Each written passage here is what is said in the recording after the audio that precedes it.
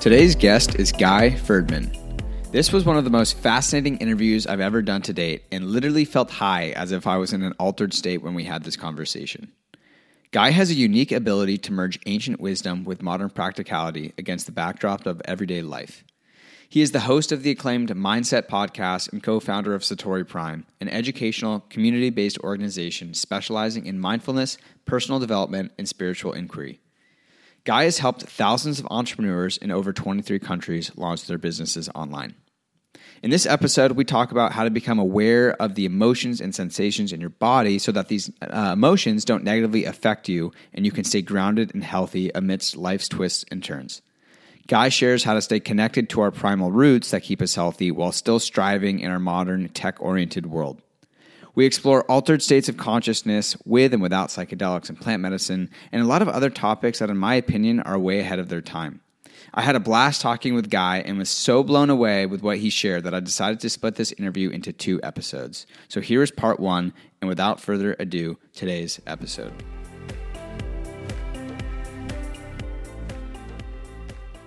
You've been doing this for a while, huh? Like I was scoping, you guys were doing, I don't know if you're continuing doing it. Yeah, we are. This is our second podcast. I think we're close. This is almost 500 episodes now. 500 episodes. When did you start podcasting? Maybe 6 or 7 years ago. We were you guys were early. We were pretty hungry in the beginning. We would launch 2 a week. Now we're down to 1 a week. Yeah. I didn't find a lot of uptake with 2 a week. Yeah. But it's changed over the years. It started with doing podcasts that was actually summarizing books or podcasts or different interesting talks, just so they wouldn't be long. Yeah. Because there was like so many long podcasts, and usually it's like a few minutes of gems. Yep. But it kind of just transgressed, and now it's become like interviews and long podcasts. So it's become everything that we thought we weren't in the beginning. Yeah. And sometimes it's cool. It's just to kind of like see how it flows and takes shape. No doubt. Speaking of that, dude, I was listening to an interview with you today, and like you said this one thing, and it like totally popped out at me. It was something to the effect of we spend so much time trying to feel better when in reality we should be focusing on getting better at feeling. Yes. Can you explain like what you mean exactly by that? Sure. Yeah, that's become kind of like a staple of the organization.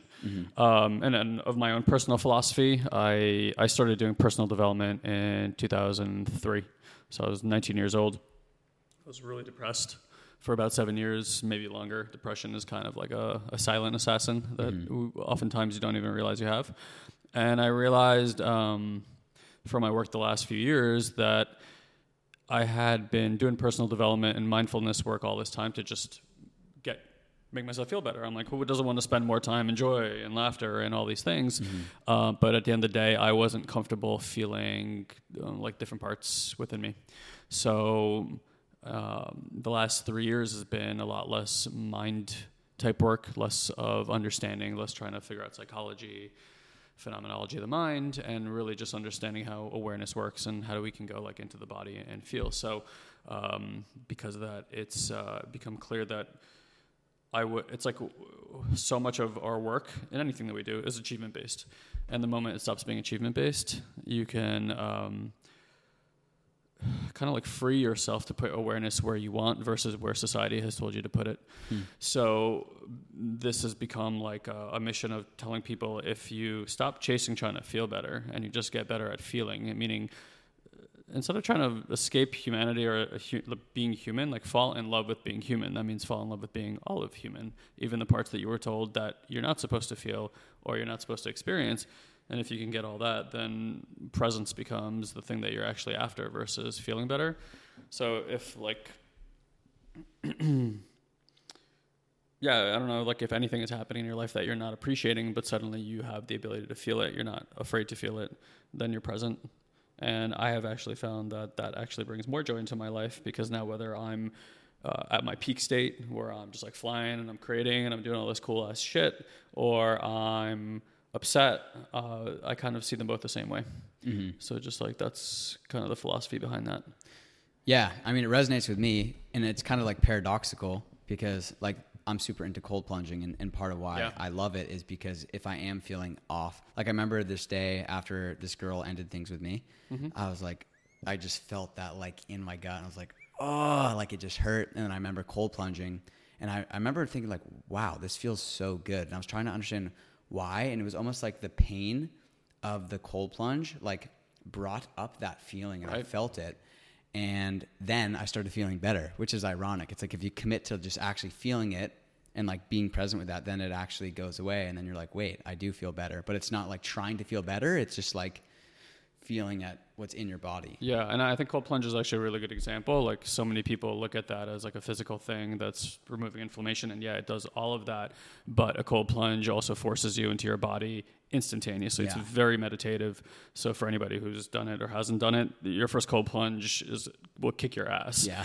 But as you get better at it, you can kind of like sit almost in your core. It's almost like you have to put your awareness into your body. Yeah. And if you get good at cold plunging, not that again I want to make it achievement based, but if you get good at cold plunging, I have found that it's less about trying to survive the moment and more about starting to feel the sensation in the body, right? You get like so in tune with the sensation of the body. So if you can separate I'm just feeling sensation from searing, cold, hot, right? Which is where the suffering begins. Here you are super present inside your body. And of course, if you're experiencing something within like pain, or anything like that, and you actually force the attention in, then like you said, there's like a healing effect. So it kind of like rounds the conversation that we're having, which is when we pay attention to sensation in the body, which if you've ever said, I highly recommend it for anybody, go into Vipassana, like a 10-day silent meditation. Yeah. Very, very powerful. And that's really the practice, is like noticing sensation without adding anything to it. It's just like, I'm just noticing sensation. Here they come, here they go, here they are again, here they go. But what I've seen is like, look, you get a cut on your finger, or you break a leg, or a woman gets pregnant. You're not sitting there telling the body what to do. You don't have opinions about it. Yeah, you might not like that you have a cut, but you trust the body that there's some kind of intelligence, let's call it a divine intelligence, that takes care of these things for you. Yep. Right? And same thing with like an embryo or what have you. Yet when it comes to situations in our lives, we have nothing but opinions. And instead of a divine intelligence, which is trying to guide the body, trying to guide your life, we're just filled with opinion, and we just have all this stuff to say, what it should be, what it shouldn't be. And we're not actually here. Where we are all the time is here. So, this practice of not trying to make yourself feel better, but just get better at feeling life, get better at feeling you, get better at feeling other people, go outside and feel nature. Like you said, that you're basically saying, I'm going to trust the divine intelligence within me to take care of alignment, whatever that looks like now. And sometimes that doesn't mean that everything is going hunky-dory. Sometimes that means things are falling apart, but that doesn't mean you're out of alignment. It just means like things are no longer in alignment, like a relationship, or maybe finances or other things need to go away in order to pop you up into like a different alignment. Yeah, it's an interesting concept of like, because the initial reaction is like, I want to go outside. I want to fix this outside. But it's, like you said, like the divine intelligence is already within you. But I think it's like there's that desire when you're in that moment. You're like, I want to find an answer. And it's like that stillness inside. But it's fucking hard. Like, it is. It's like, it almost feels like our natural programming is like trying to divert you away. Or maybe there's just the culture and society we live in today. But it's like everything's out and it's like, but it's actually in here. I'm sure it's both a nature and nurture, but like, why do you presume that every animal on the planet knows their place, but we don't? I mean, just like, whatever comes to mind, like what comes to mind for you about why are animals so clear and we're so fuzzy when we seem to be the most intelligent animal on the planet?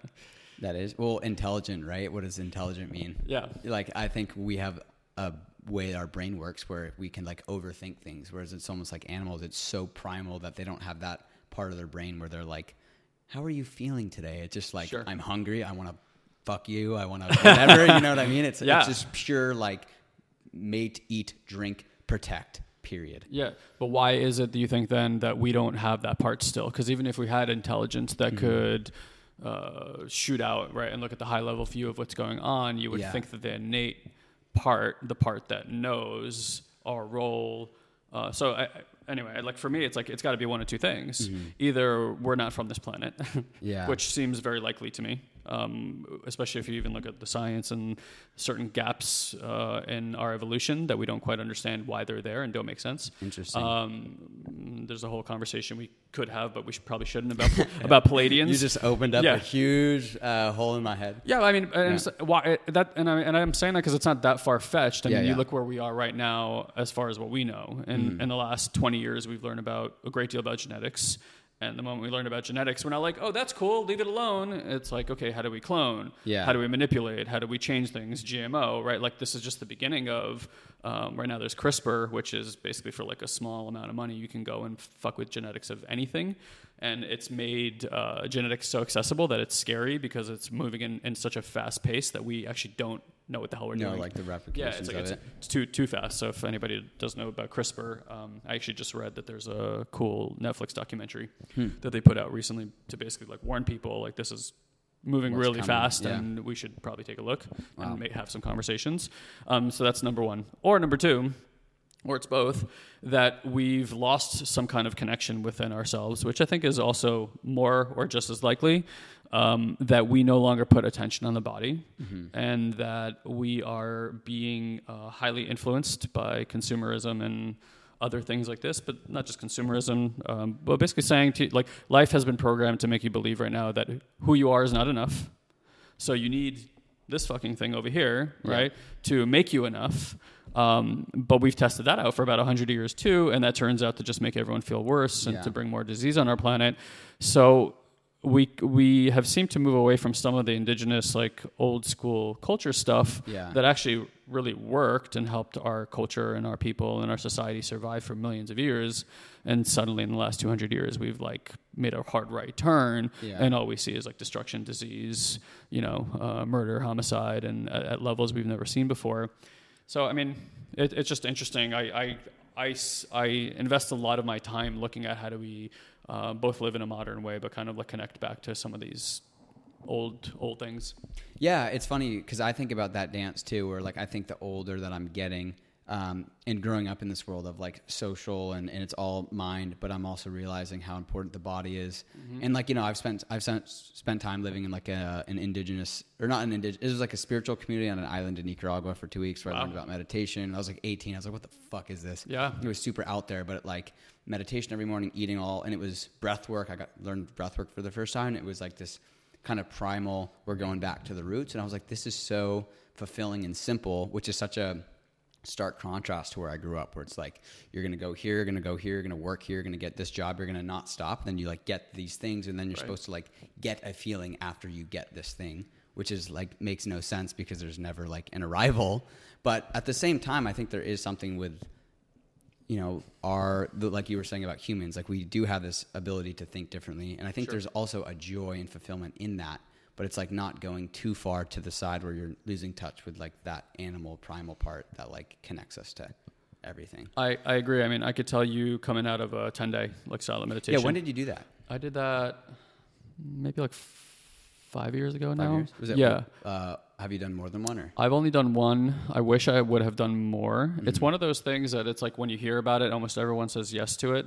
But the response of the body, for some reason, when you sign up for it, is so alarming because you've never done something like that before. Yeah. In essence, it feels like you're putting yourself in prison. Well, yeah, it's funny. I always thought, I'm like, oh, I'm fully going to do it. And I'm still going to do it. Yeah. But I didn't have any fear. And then I heard Tim Ferriss talk about how miserable his was. And I was like, oh, shit, this is a lot gnarlier than I think. Get on the website and try to sign up. Like, see what happens to your body as you sign up for this experience. Because I knew about it for almost 13 years before I signed up for it. A friend of mine had done it in India, like raved about it, had sat a few times. And we had done a lot of like landmark education together, and I was always like landmark, and no matter how long he was in landmark and how much I saw him enjoying it, he goes, yeah, but it's not Vipassana.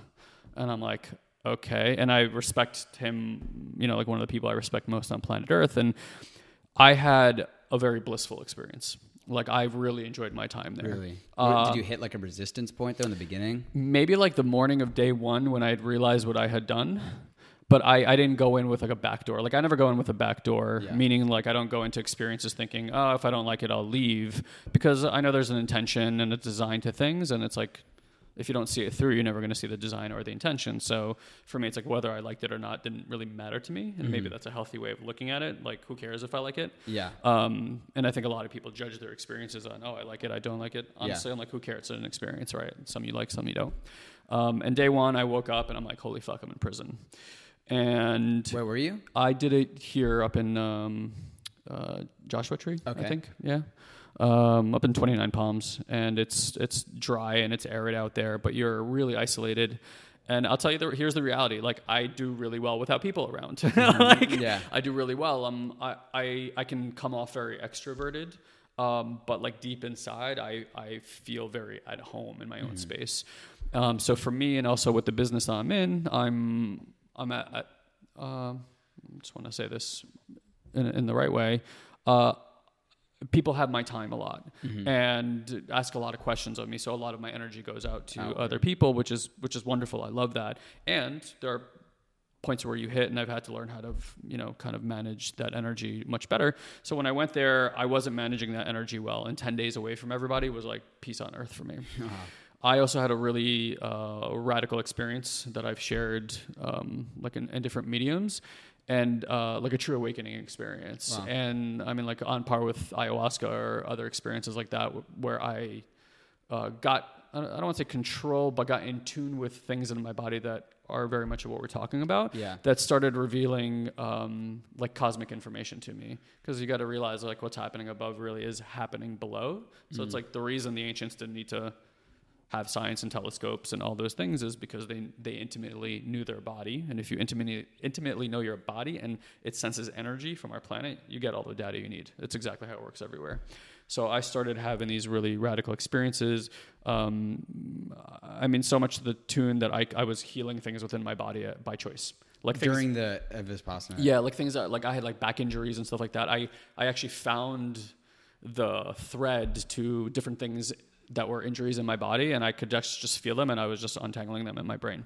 And just like healing in real time. I have videos where you can see me like I'm not a very flexible person, and suddenly I'm bending over and touching my head to my knees, and it's all done via control in the head. Wow. So if you've ever done like LSD or anything like that, or you're suddenly like, you're like, I want to be more flexible, and it's like the body just is, right? Like Dr. Andrew Weil talks about how he had an LSD experience. He was allergic to cats, and then for whatever reason, a cat goes on his lap, and he's like, I was done being allergic to cats. Yeah. Which what is that? Like, how? Because like I guess someone listening is like, I'm gonna do like a mushroom ceremony with the intention of like healing everything. But on some level, don't you think you can't put an expectation on the thing? Yeah, I do think that. I think the body has its own intelligence, which is a lot what we're saying here.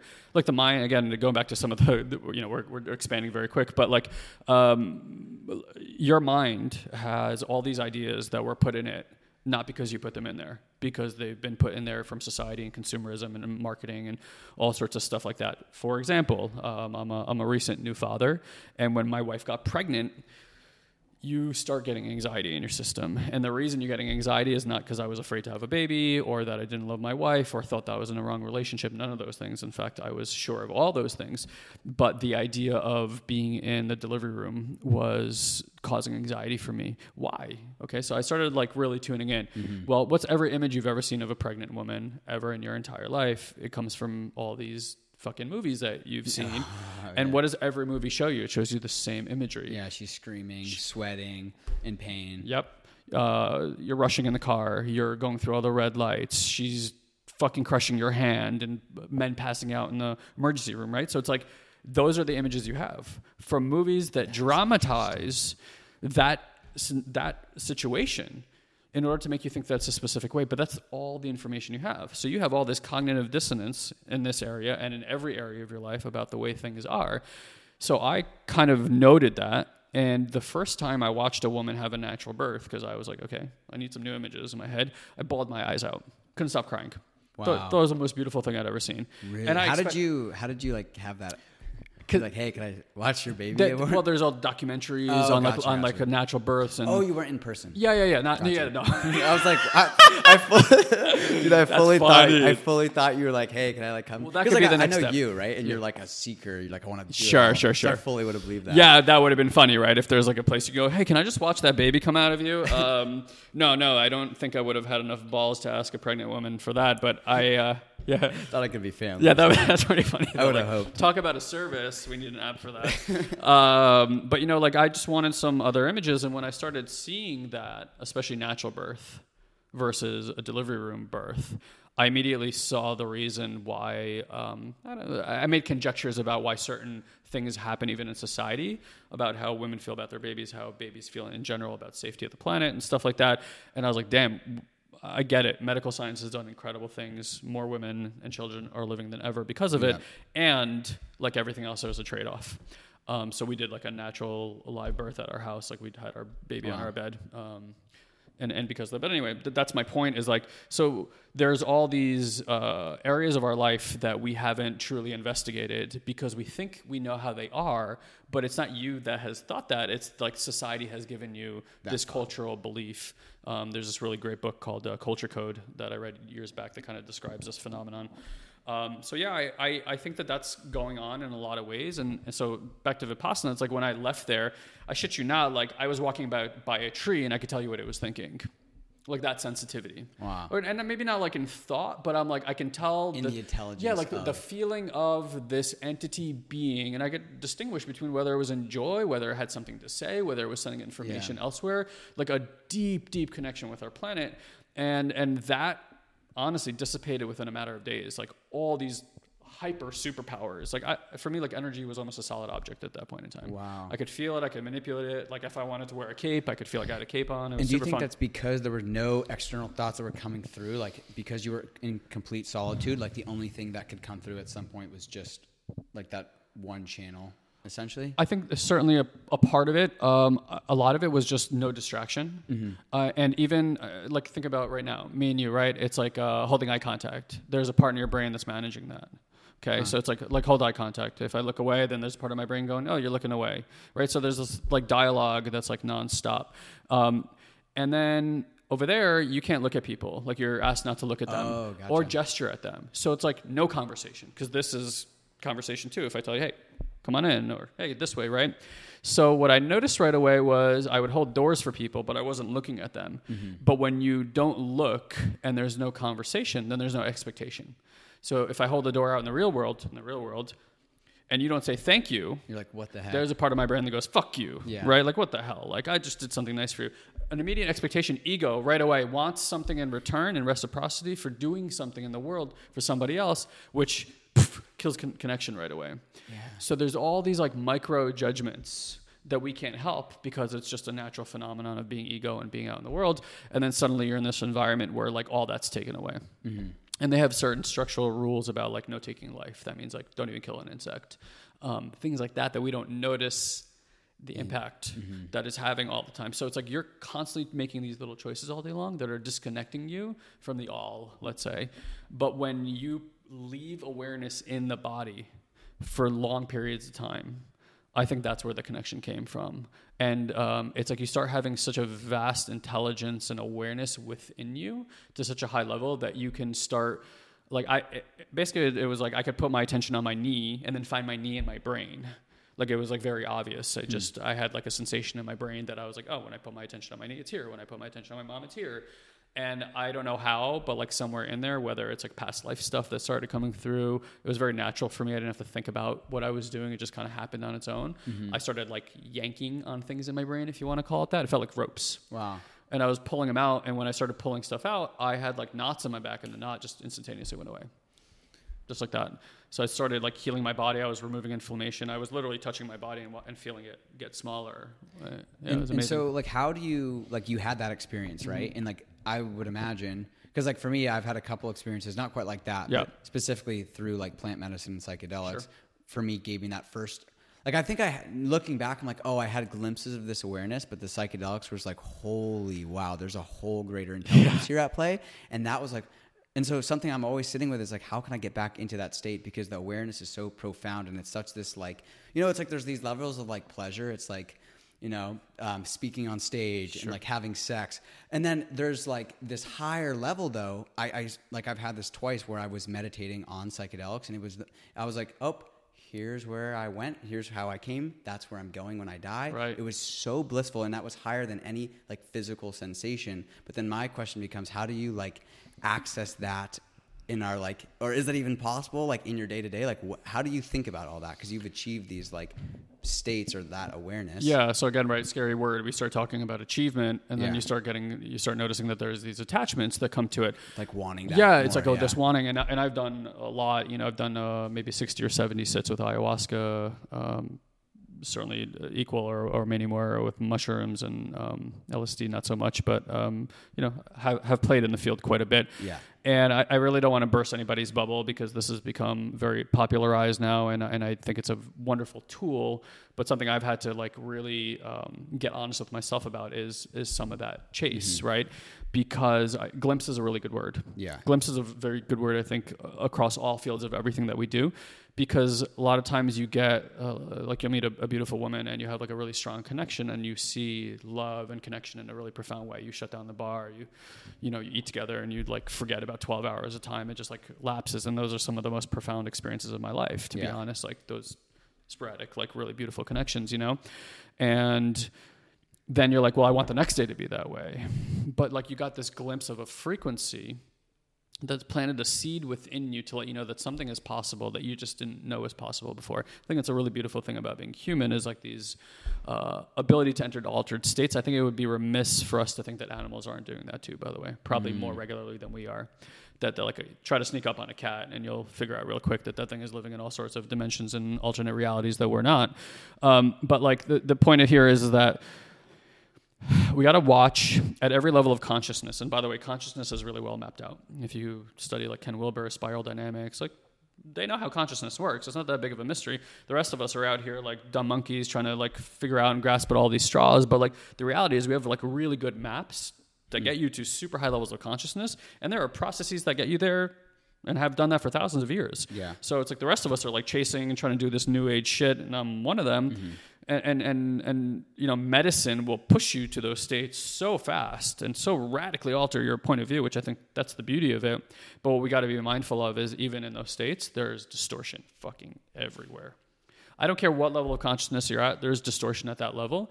And if you are not present and mindful, and I would even offer to say have reflection from people who have gone through those states, through the distortion, and now can see them cleanly, then chances are you're getting distorted. So when I did those meditations, certain powers came online. And by the way, we all have these powers. These are not superpowers. They are human powers. And we all have them. And it's just a matter of awareness, where you're keeping it and how you're using your attention, stuff like this.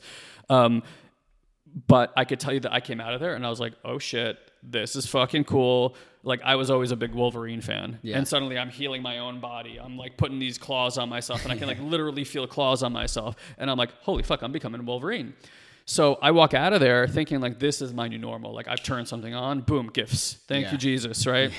But then like 3 days later, the drop off in skill level was so immediate and fast that it scared the shit out of me, because I was sure that this is like this new plane that I get to live at. Because I was like, the way I was connected to people, I could see the joy I was bringing out of people just by my presence.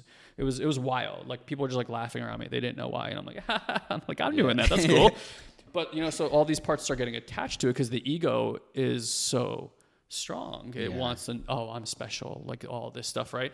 And so we started this whole conversation with achievement, and it's like I felt like I had achieved something, and then it got taken away from me, and I had to deal with the sadness that came that wasn't going to stick around unless I decided to meditate about 10 hours a day. Yeah. So okay. Right. Which was impractical. So I was like, okay, I'll do 4 hours a day, and I did for a while. But 4 hours a day of meditation. I did. Yeah. Did you break that, or did you? I was doing two in the morning, 2 in the night. Wow. For like maybe the first week or something like that. Then I was like, okay, that's not keeping it around. Yeah. Did you stop that because of just like only amount of hours in a day, or was it more like you're like? Man, tough to say. Yeah, I don't know. I think there was like it was like any other drug. It was like if I'm gonna meditate and it's gonna be in an order to, then I shouldn't be meditating. And it's just like you said, it's like you can have any commitment you want before you go into a ceremony or something like that. But the body, again, it has a divine intelligence and it has its own timing. The mind, because of all this other stuff we're talking about, is like it's in immediacy. Like we've scaled it down. It was a few years ago. People had 12 seconds of attention span. Now it's down to like 8 seconds of attention span. Soon it's going to be like 4 seconds of attention span. And it's like these like quick hits of like dopamine that we're trying to get over and over and over again. So the mind is like, I want it now. But the body's like, I don't work that way. Yeah. I'm infinite. I have infinite patience. So it's like, I'll tell you what I'm ready for right now. And I think the more we get awareness within the system and we trust the body, and then so it's like, okay, I want to heal that trauma. Well, the body might not be ready to do that. You might need to do years worth of mindfulness and attention within the system until the body feels safe enough to release a particular trauma that happened to it 30 years ago because it's so deeply strewn into the fascia. And you just got to trust that. That's really interesting because I've noticed too, typically in an altered state, I'm like, whoa, like it's, I even remember it so clearly that I lost touch of like what exactly came through, but it's like I have this faint remember, like I've always been tight in my hips. Sure. And I remember being like, whoa, like I could understand in some way why the tightness was there, but I also couldn't release it in the moment. And the same thing is like I've had this like little patch of skin here that's like itchy my whole life. Okay. I was even born with something where like when the sun breaks out, it like breaks out in this rash like every few years. Interesting. And under these states, like at least this is my perception of it, is that it's me, like it's like this pressure that I put on myself of caring what other people think. Sure. And then it manifests in these skin things, which can be frustrating after because I'm like, I don't care. Like why? I'm like, I don't care what anyone thinks. Why is this thing coming on? But it's only in that state I have this like very like tapped in connection to like understanding it. But then to your point, it's like, maybe it's not quite ready to release. Like there's also some sort of understanding there. I'm like, oh, it's happening in its right timing, which is like beautiful in that moment. You're like, oh, it's in timing. Then next day you're like, fuck, why? What do you mean? Yeah. You know? Well, could you honestly say that you don't care what people think? No. Yeah. And you're how old now? It's your birthday today, isn't it? 2 days ago. Yeah. 2 days 23. ago. Well, happy birthday. Thanks. 23. So, I mean, I'm here doing this interview, said yes to it, not because I think you can promote me well, but because when I had a conversation with you, you have a spark of genius inside of you that I haven't seen, and you could smile about that. Yeah. Yeah. No, it's great. Yeah. I mean, and by the way, that's an interesting thing to notice about us. Like somebody gives us a compliment, we want to smile. You're and like, there's a protector like, that keeps don't show there's it. a protector that keeps the lips down. I do that too. Yeah. It's like, because why? Because society said humbleness is good. And to a degree that's true, but it's like when we can't receive support, we can't receive love. That's like there's something in here, right, that gets tight. That's like, I'm not that good. Yeah. If you really knew me, if you really knew who I was, you would never say that shit to me. There's like such a deep identity, and it does all these things. So it's like even that is like protecting you, right? So it's like it's all these crazy protection mechanisms. Not crazy, but they were appropriate in the moment when something happened. So maybe like this is like you didn't want people to look at you, because you were feeling judged by everybody, right? So it's like you're looking at everyone like, oh fuck, everyone's looking at me and judging me, and the face is like, okay, well you don't want to get looked at, like I'll do this thing, so you have to look down, or so that you feel ugly, or who the hell knows why, but it could be like a response of don't look at me, right? Whoa, that is interesting. Something like that. So it's like, so what that may point to, and again, this is complete conjecture, right? Yeah. But whatever, it feels true. I just never thought about it. Yeah, in that right. way, So again, like the physical body replicates spiritual and emotional states. Like if your knee hurts, it's like you're most likely scared to walk into something right now, like walk into your future. If your neck hurts, it's like an inflexibility to look another direction. So it's like, I only want my point of view. That's why people's necks hurt all the time. Different things like that, right? So it's all in alignment. That's very, very obvious once you start like looking at these pieces. So it's like, you might walk out and even think about like the way that you hold your stomach. I know I sure do, right? Like I want the flat stomach, I want the six pack, and I might walk out and see somebody looking at me funny. I'm like, oh shit, my stomach must be looking fucking fat today or something like that. So then I get a sensation in my body. And for me, it's like the mind is not seeing reality. It's seeing the interpretation of the sensations that I'm feeling in my body. Say that one more time. Yeah, so it's not seeing reality, because that we pretty much know, right? Like we're all fucking hallucinating like schizophrenics out here. Yeah. But what's really happening is your body is the first informant that you have. Even scientifically speaking, for every 9 signals that your stomach sends up to your brain sends 1 down. Wow. So it means you're getting 9 times more information from your gut, and everyone today knows for the most part that like gut bacteria, gut biome is so important. That is the understatement of the century, because it's actually informing your brain. Yeah. And then your brain's like, okay, hi, let me do something about that. So we're not perceiving life from here. We're actually perceiving life from here. So think about this. We're not even present in our body at all. We're like not even in there.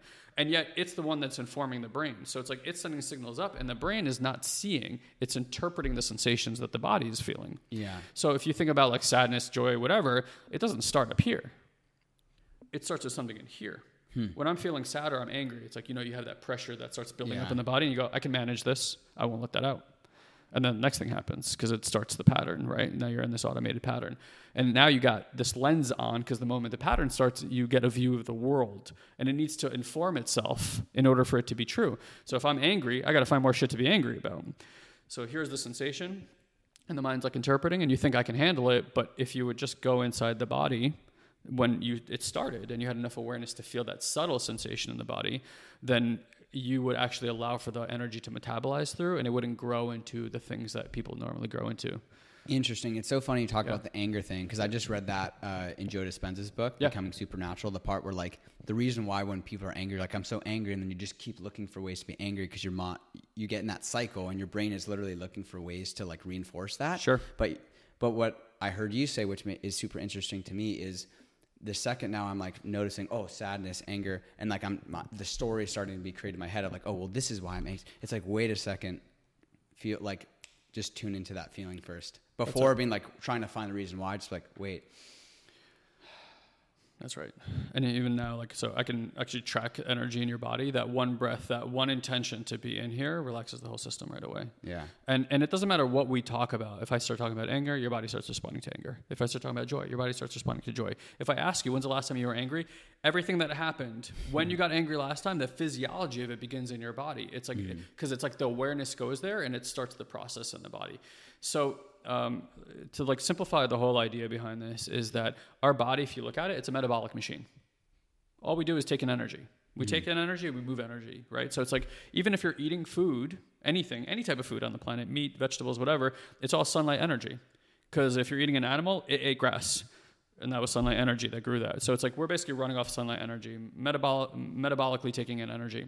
Now, if you eat food and the food doesn't metabolize properly, let's say you're constipated, you're going to feel some stress in your body, right? Like dis-ease, as they say in the spiritual community, a lack of ease, right? A lack of ease. And if it stays long enough, you're going to have medical problems and all sorts of shit happen to you, right? So if you think about energy, can't be destroyed, can't be created. It's everywhere and all around us, and we're constantly moving through it and being impacted by it. Walking outside, my stomach's not okay. Okay, there's energy to that, right? That's not just a thought. There's an energy pattern. Then the energy, there goes in my body and it's doing something, right? And if it doesn't metabolize, that's just like the food not metabolizing. Now, the way energy for me, I've learned it metabolizes is when it feels safe to do that. Now, how do we feel safe? So we have to go back to how did we feel safe when we were kids? Like we want to start modeling the way that kids act, basically, when we become adults.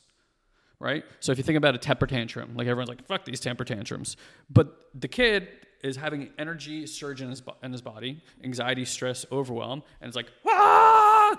It's all out, boom, back to a neutral state. Yeah. Adults are like anxious, stressed, overwhelmed, hold it all inside, down, and we live with it, right? So it never comes out. So it doesn't metabolize. Now, because it doesn't metabolize, stress stays in the body, fascia, like hips, they say it's like where emotions are stored for men oftentimes. So it's like most men are super inflexible on their hips, right? It's like all the glutes get super, super tight, stuff like this. So again, if we put a tension in there, what we're basically doing is like when a little kid's upset, they run to mommy and daddy. And they do that because their nervous system is not set up yet. It's not organized. It's not, it's not prepared yet. So they're basically leveraging mom and dad's nervous system to help them relax. Now, what we're supposed to learn is how to manage our own nervous system, right? So it's like, what's the healthy way to manage nervous system? But most of us have not learned that at all. We have emotions and we're scared of them. We have thoughts and we're scared of them. And all this gets stuck in the body. So if we put attention back in the body, what we start creating is a relationship between like your inner child, what's like, more commonly called like your inner child, and your adult self. And when your adult self can meet your inner child the way that a mother or father meets their child when they're attuned, they're not like, hey, what's wrong and how do we fix it? They're like, oh, come here, sweetheart. Let me just hug you. We don't have to say anything. We just have to give them that safety feeling. And then the nervous system relaxes, boom, metabolizes the energy. And then it's like, boom, back to neutral state. So we want to learn, so at least my contention is, we want to learn how to become the parent that we thought we were supposed to have, right? Like everybody has the idealized image of their parent. And the idealized image of your parent that you have is a parent that would have been attuned to you energetically. Right? It's like, because mom and dad, I had great parents. They showed up. They were there. They did all the things that they were told to do. And I still had depression and did all those things. Why? Because there were moments in my life where my parents were completely not energetically attuned to me. So I have all these ideas about how that could have been different. Well, if I have those ideas, that means that that's the parent that I get to become for me. Yeah. So if I can be the idealized adult when I'm upset to myself, instead of fuck, change that, don't be that way, blah, blah, blah, all the things that we say to ourselves about the states that we think we're supposed to be in, instead just meet myself with like, oh, sweetheart, like that energy. Oh, sweetheart, like what's wrong? Okay, I see you're upset. And then like hold that tension on the part relaxes, nervous system calms down, and the energy releases. Now, what happens to me is like that energy is always connected to the mind. There's always these protectors, right, that are managing this, like these automated patterns that we have. And these patterns are things that you did when you were a kid that were like strategies for survival. But when something worked, like you met a bully, maybe punching him in the face didn't work. So then you were like nice to the bully, and then maybe that didn't work. So then you like organized a group of friends to hang around you when the bully was around, and that worked. Yeah. So you're like, oh, good strategy. I need to become charming. So then you always are that person who has social, can't be alone. That's right. Like, that's safety. That's right. And safety. But then the moment you're alone, the bully's coming. Yeah. The brain starts working like the bully's coming, and you never feel safe. So then like being in the world sucks. And then going to Vipassana is not a pleasant experience. It's a fucking scary one. Yeah. So it's like, it's not anybody's bad or wrong. It's a system is just organized in different ways depending on how you survive life. So those strategies will ultimately become these patterns, these automated patterns, but the patterns tied to something in the body, like a feeling in the body, a sensation in the body that the mind keeps trying to protect you from. But if you can feel it through, and then that sensation becomes safe to feel, the protector is no longer needed. There goes the pattern. Yeah. You just don't need it anymore. So the protector will hang out, and it'll still be there if in times of need, but it just won't show up every time the sensation is there, and then you're free, you're liberated. Yeah, I mean, to me in my mind just racing of like, I think I would say I'm a pretty like aware person, and especially like looking outward, but I think the challenge or opportunity you could say is like, okay, what are the things that I'm doing because of some point in my childhood I built up some sort of safety mechanism. Sure. So that's how but it's like that, and of course there's, I'm sure, a lot of different ways where I can like get a glimpse into that pattern and be like, oh, that's why I do that. Yeah. I live under the assumption that 99% of all my actions are in automation. Yeah. Well, I mean, the subconscious mind, they say, it's like 95% running the show? Yeah, I mean, and for anybody who's like, what the fuck are these two talking about? We've all been in the car at some point in time. You look down at the radio, or you kind of check out, consciously, and then next thing you know, you're in your driveway, and you have no idea how you got there, and you look up and you think you're lucky stars that you ended up home safe. That's like a example for a lot of people, but that's happening all the time. Because the moment there's an influx of anxiety or stress or overwhelm in the system, and if you just imagine all the micro times that's happening underneath our awareness, every one of those things has a pattern that's been developed to protect you from that thing. Some kind of mannerism, a tick, a grabbing of the hair, clawing at your nails, biting, something to try to pacify the system. Like if you ever sit with anybody and they go like this, scratch their chest or upper neck, at the nape of the neck. Yeah, you're making them uncomfortable. Oh, interesting. Yeah, you're making them because they're protecting their jugular. This is the softest part of the body, so it's like the most vulnerable part of the body. You push in here too hard, the person's dead. So it's like this is a natural phenomenon of us like protecting what's vulnerable, right? Or if somebody sits down and they kind of go like this with their legs, like pushing away. If you're listening, I'm just kind of moving energy away from my hips. Like businessmen do this. Yeah, fix their tie, put their hands together. Yep. That they're pacifying themselves. They're moving energy away from their body because inside they're feeling anxiety. Interesting. So it's like, it's all these little things that we want. And this is just like fun tips for everybody on like, ways to communicate better. If you're communicating with somebody, like before I gave you a compliment and you held your face, that's a practiced thing. And that's not just you doing it, that's everybody doing it. Because what did you learn when you were a kid? Don't shine too bright. Well, yeah, that could be one of the beliefs, certainly. But like, hide your emotions with your face, right? So we have like masks on because we're practiced with our face, right? So it's like, oh, I'm going to tell mom that I don't want candy, but I do want candy. Mom, I'm okay. I don't want candy. And you like know how to hold your face to like make it as believable as possible. So I learned this from like interrogators, like FBI interrogators. Like the worst thing you can do is look somebody in the face if you want to know the truth, because they're practiced at lying. But you know what you look at? Their feet. Nobody told them to fucking look at their feet. Their feet are doing all sorts of things down there. So it's like, their feet, like whether it's like you're kicking when you're excited, but the easiest thing is if you're talking to somebody, like in communication, and their feet aren't pointing at you, wherever their feet are pointing is where they want to go.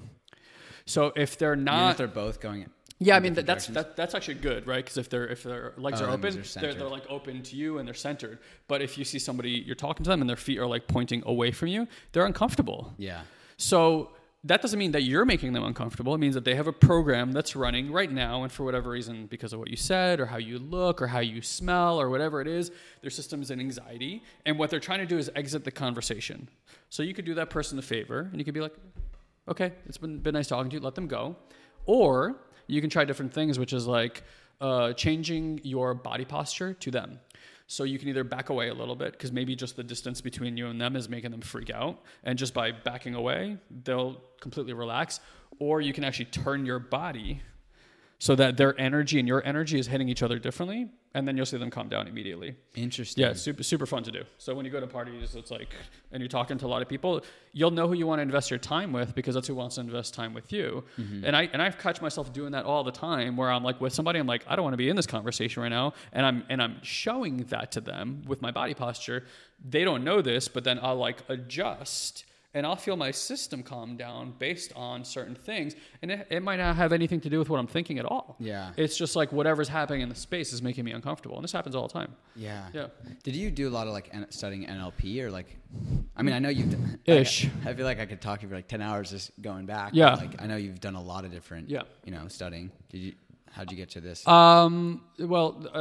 Yes, I've done a little bit of NLP. It never sang to me. NLP always felt like we were trying to manipulate something out of the system. And like it's almost like a masculine force. Mm-hmm. And today I feel much more called to balancing masculine and feminine energies. Yeah. So I'm not putting it down, because there's a lot of value in NLP. Mm-hmm. But I guess the question is, where did you learn the like body language? Because to me, you're, you can say anything, and I'm in the public speaking world.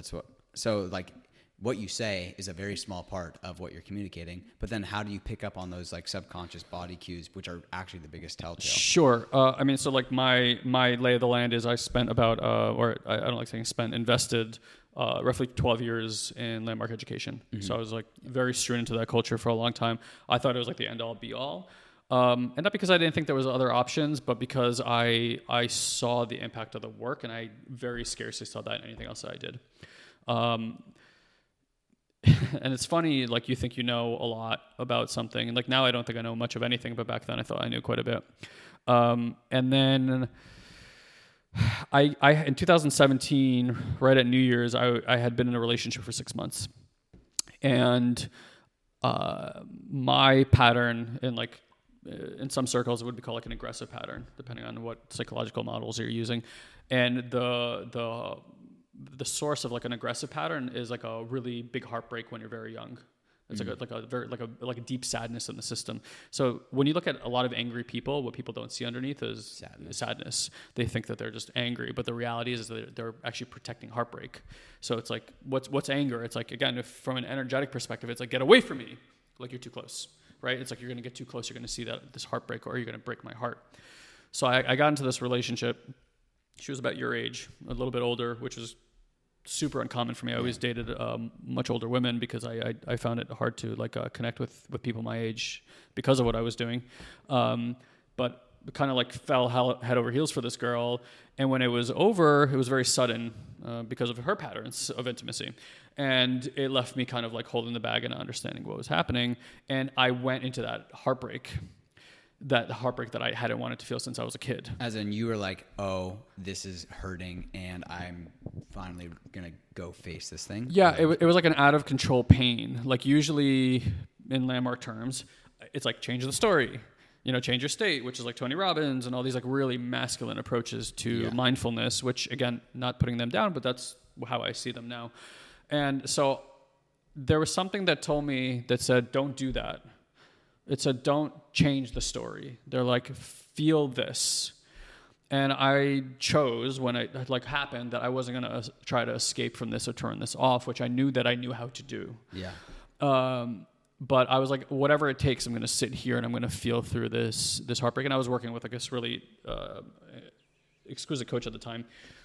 So long story short, I like a lot of beautiful experiences started happening because of that. And I actually met my wife during that period of time. So I guess my question is like, this is something that I've always, and like, cold plunge is one thing I talked about before is, I have these feelings of like anxiety or sadness or whatever.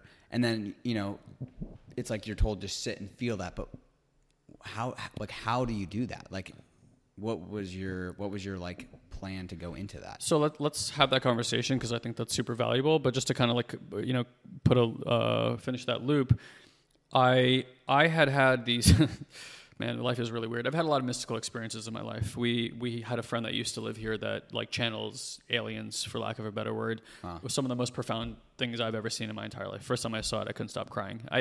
I'm saying a lot of times like I'm crying. I don't cry very much, so like it's profound if I'm crying about something. And I watched this friend of mine do this thing and know things that weren't possible for him to know. Mm-hmm. And when I worked with him, I ended up having a personal reading with him. And again, he had known things about me that I knew that the guy in front of me didn't know, but what he was channeling knew. And he told me that two men would come into my life that would help me like elevate to states that I had not imagined.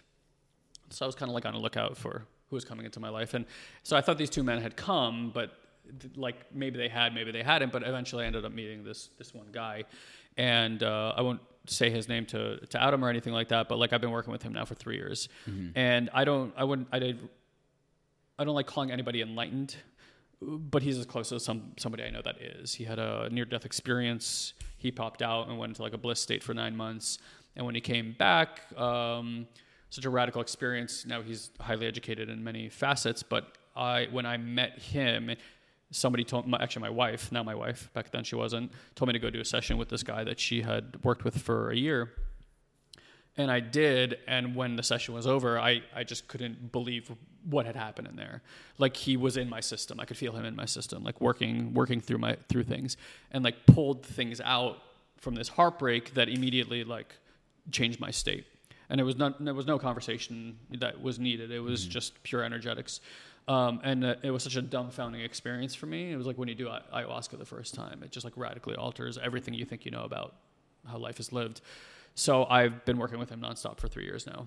Wow. I go every week and we sit for 2-3 hours a day and we do reflective work. But it's like it'll look like a Morpheus and Neo in the Matrix, where they're like just sitting and looking at each other. We don't really have to say anything, but what's happening energetically is like everything. Mm-hmm. So it's like when people think about non-action, it's like there's never non-action. But when you're in the energy space, it's like you're free to like travel the cosmos in that place. So that's what got me onto that path. So back to your question about feeling. Feeling is a very confusing topic for a lot of people, mm-hmm. because when we talk about feelings, I think the distinction we need to create, first of all, is that what you're calling a feeling is a judgment. Let's start with that. So like, so let's try this. Like, that makes sense. So if you're feeling anger, where's the anger?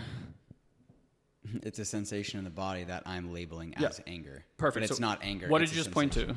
My head. There you go. When I say sadness, what do you point to? Cool. When I say fear, what do you point to? Oh, it'd be in the throat. Okay, cool. Very good. So that was interesting though, right? Like automatic response, fear, anger, right? So what do we feel when we're angry? It's like all that fog that comes up here. It's like we get hijacked. Mm-hmm. A lot of sensation up here, sadness, heart, and fear. You're right. Like fear can kind of do a lot of things, but when you're like on a roller coaster, stomach falls chest, out, right? Like those butterflies before you get on stage. Like people have a lot of terminology. Like we have words for this, but nobody's paying attention. Yeah. So it's like what you really have is sensation. You don't have a feeling. You don't even have an emotion. The emotion, the feeling is an interpretation of a sensation in the body. It's already the mind looking and going, oh, that's fear. Yeah. But where did that come from? So like I have a baby right now, right? And when he gets hurt, we tell him, oh, you're hurt. So he's learning this sensation is pain. Like I'm telling him that. Yeah. I don't mean to tell him that, but that's that's unconscious for me to do too, right? Yeah. So it's like you've had traumatic moments, and when you went to mom and dad and you're like, hey, what's going on? Like, you're like traumatized, and they're like, oh, honey, you must be really sad. And then you're like, oh, that sensation's sad. Okay. And the brain goes, oh, that's sad. Okay. And then it goes, oh, the sad's no good. And you start doing all that stuff, right? So I think men more than women have this issue. And now that's a question a lot of people come to me with. They're like, what I love is we have kind of hit this band of time where men are coming to me going, I don't know how to feel. And I'm like, I fucking get it. That is so fucking frustrating. Yeah. Because you feel ice cold inside, and you know that there's a depth of the human experience that you're missing out on, right? I remember I was at Landmark, and I got to a point where I was like 6 or 7 years in, and I was like changing state so fast from negative to positive, right? What it seemed like to me, somebody was sharing on stage and they said something horrific. And I remember I didn't feel anything. I was just like dead neutral. And it scared the shit out of me. I'm like, when did I become a robot? Wow. And I remember going up there, there's 500 people in the room, and I speak fast. But I'm like freaking out in front of this leader that it's like this. And she goes, shut up. She goes, you sound like a Tasmanian devil with a name tag on. I'll never forget this. And so 500 people in the room, there's a stage. She goes, come here, get up on stage. And she puts me on the stage. She goes, closer, closer. And she gets me to the stage till my toes are basically like coming off the stage like this. And she sits behind me. And she's sitting cross-legged. And she goes, don't back up. It's going to hurt. Like, back up to me. Because she put her boot, which had a toe on it like this, right behind my ass, so that if I backed up, like, I would like feel it like prick me. Yep. Which was kind of a joke for her, but not for me. And then she just told me to like be with these 500 people, like just be with them, like not do anything and be with them. But that was like one of these first moments where I like remember really being scared, because my next thought was, when's the last time I remember not my mom saying I love you, me feeling love for my mom? So that's what came through. Yeah, not like not that I don't know that I love my mother, because I do, and I would give my life over to her. But like that when she says I love you, I'm like, the embrace of love. Mm-hmm. And I was like, I can't remember the last time that happened, like decades. Wow. And that scared the shit out of me. Yeah. So I had that question many years ago, but here's how I would answer today, and how I would answer today. And I don't know that it's the answer. It's just where I'm at right now with my wisdom, and that could change tomorrow or a month from now. It's like, stop trying to feel again. You know, it's like, just notice that you're having sensations in the body, because that's not I was going to say that's not scary at all. That might be scary to some. Yeah. Well, it actually ties back to what we were talking about in the beginning of like, we've gotten to this point where like the mind now can like do all these things, but in reality, the language is altering our ability to I guess it would be altering sensations, right? Sure. Because if you're having a sensation and then you judge that sensation as a feeling, that's going to shift the sensation, or it will move that energy up into your head, which could create a sensation you would call anxiety. Sure. Well, I mean, again, like using anger, the times you've gotten angry, like I go to that pretty quickly. Like that's a go-to for me. Like, right? I know the pattern of that so well. Like I'll get a hit in my system. I think that I can manage it. That's usually what happens first. I'm like, oh, that's not too bad. I'm getting upset, but like it'll dissipate. But now the pattern started. So again, lenses are on, right? Like it changes the view of life. And now my system is looking for something. I don't know that it's looking for something, but what it's looking for is something to get angry about. So it starts to find the evidence. So then, poof, another hit. Okay, more. Usually then I get quiet. Like if I was talking, I'll get quiet. Because I think if I say something, I'm going to hurt the other person. But eventually I can't stay quiet anymore. I say the thing, and it's like something mean or a put down, or, you know, something to like make my ego feel like it's getting a win. They feel like shit. Their system gets triggered. Now their program starts dealing with my program. But eventually, like, everything kind of dies down. I feel shame. I usually go apologize, right? And hope that by apologizing, I could get us back to a neutral state, although sometimes that will take longer than just a single conversation. And I know that that's what happens every fucking time that I get angry, unless I learn how to be with it. And so, like, we have built a culture that's like, manage it. They'll say anger management. And that to me is like, ooh, ouch. It's not feeling it. It's let's manage your anger. Let's give you a pill so that when you're feeling angry, it just feels a little bit different, or that you don't feel it at all.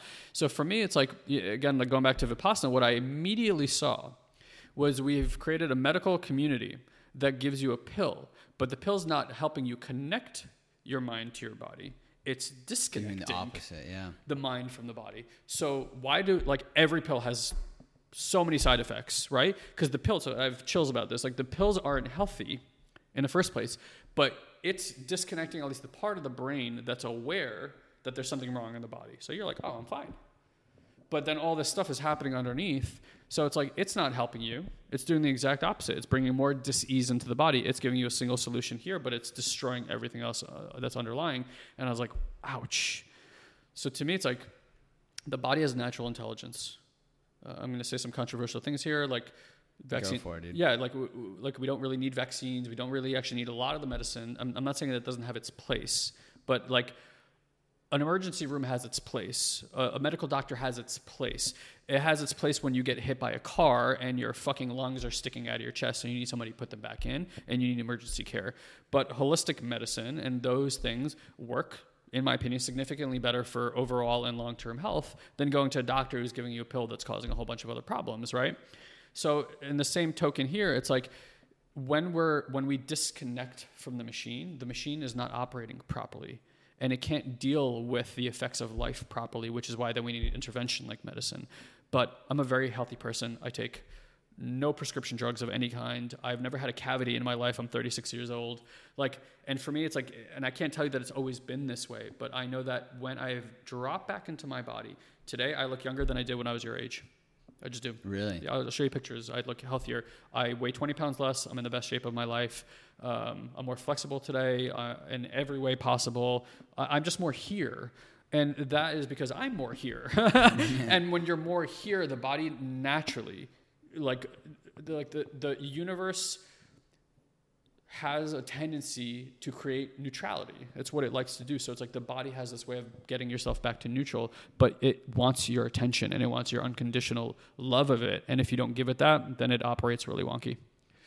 That's my take on it. Thanks so much for tuning in to today's episode. I hope you enjoyed that conversation. If you found value from this episode and want to make sure you're notified when new episodes are released, please subscribe to the show Curious with Jake Heilbrunn on iTunes, Spotify, SoundCloud, or wherever you're tuning in. And if you feel called, please leave a review on iTunes. That would be super appreciated and it allows for others to help find the show. Lastly, I'd love to hear your thoughts on the show and what you found valuable, your takeaways, and what you found interesting. So please let me know on Instagram at Jake Heilbrunn or wherever you feel called to connect. Thanks again for tuning in, and I'll see you on the next episode. Stay curious.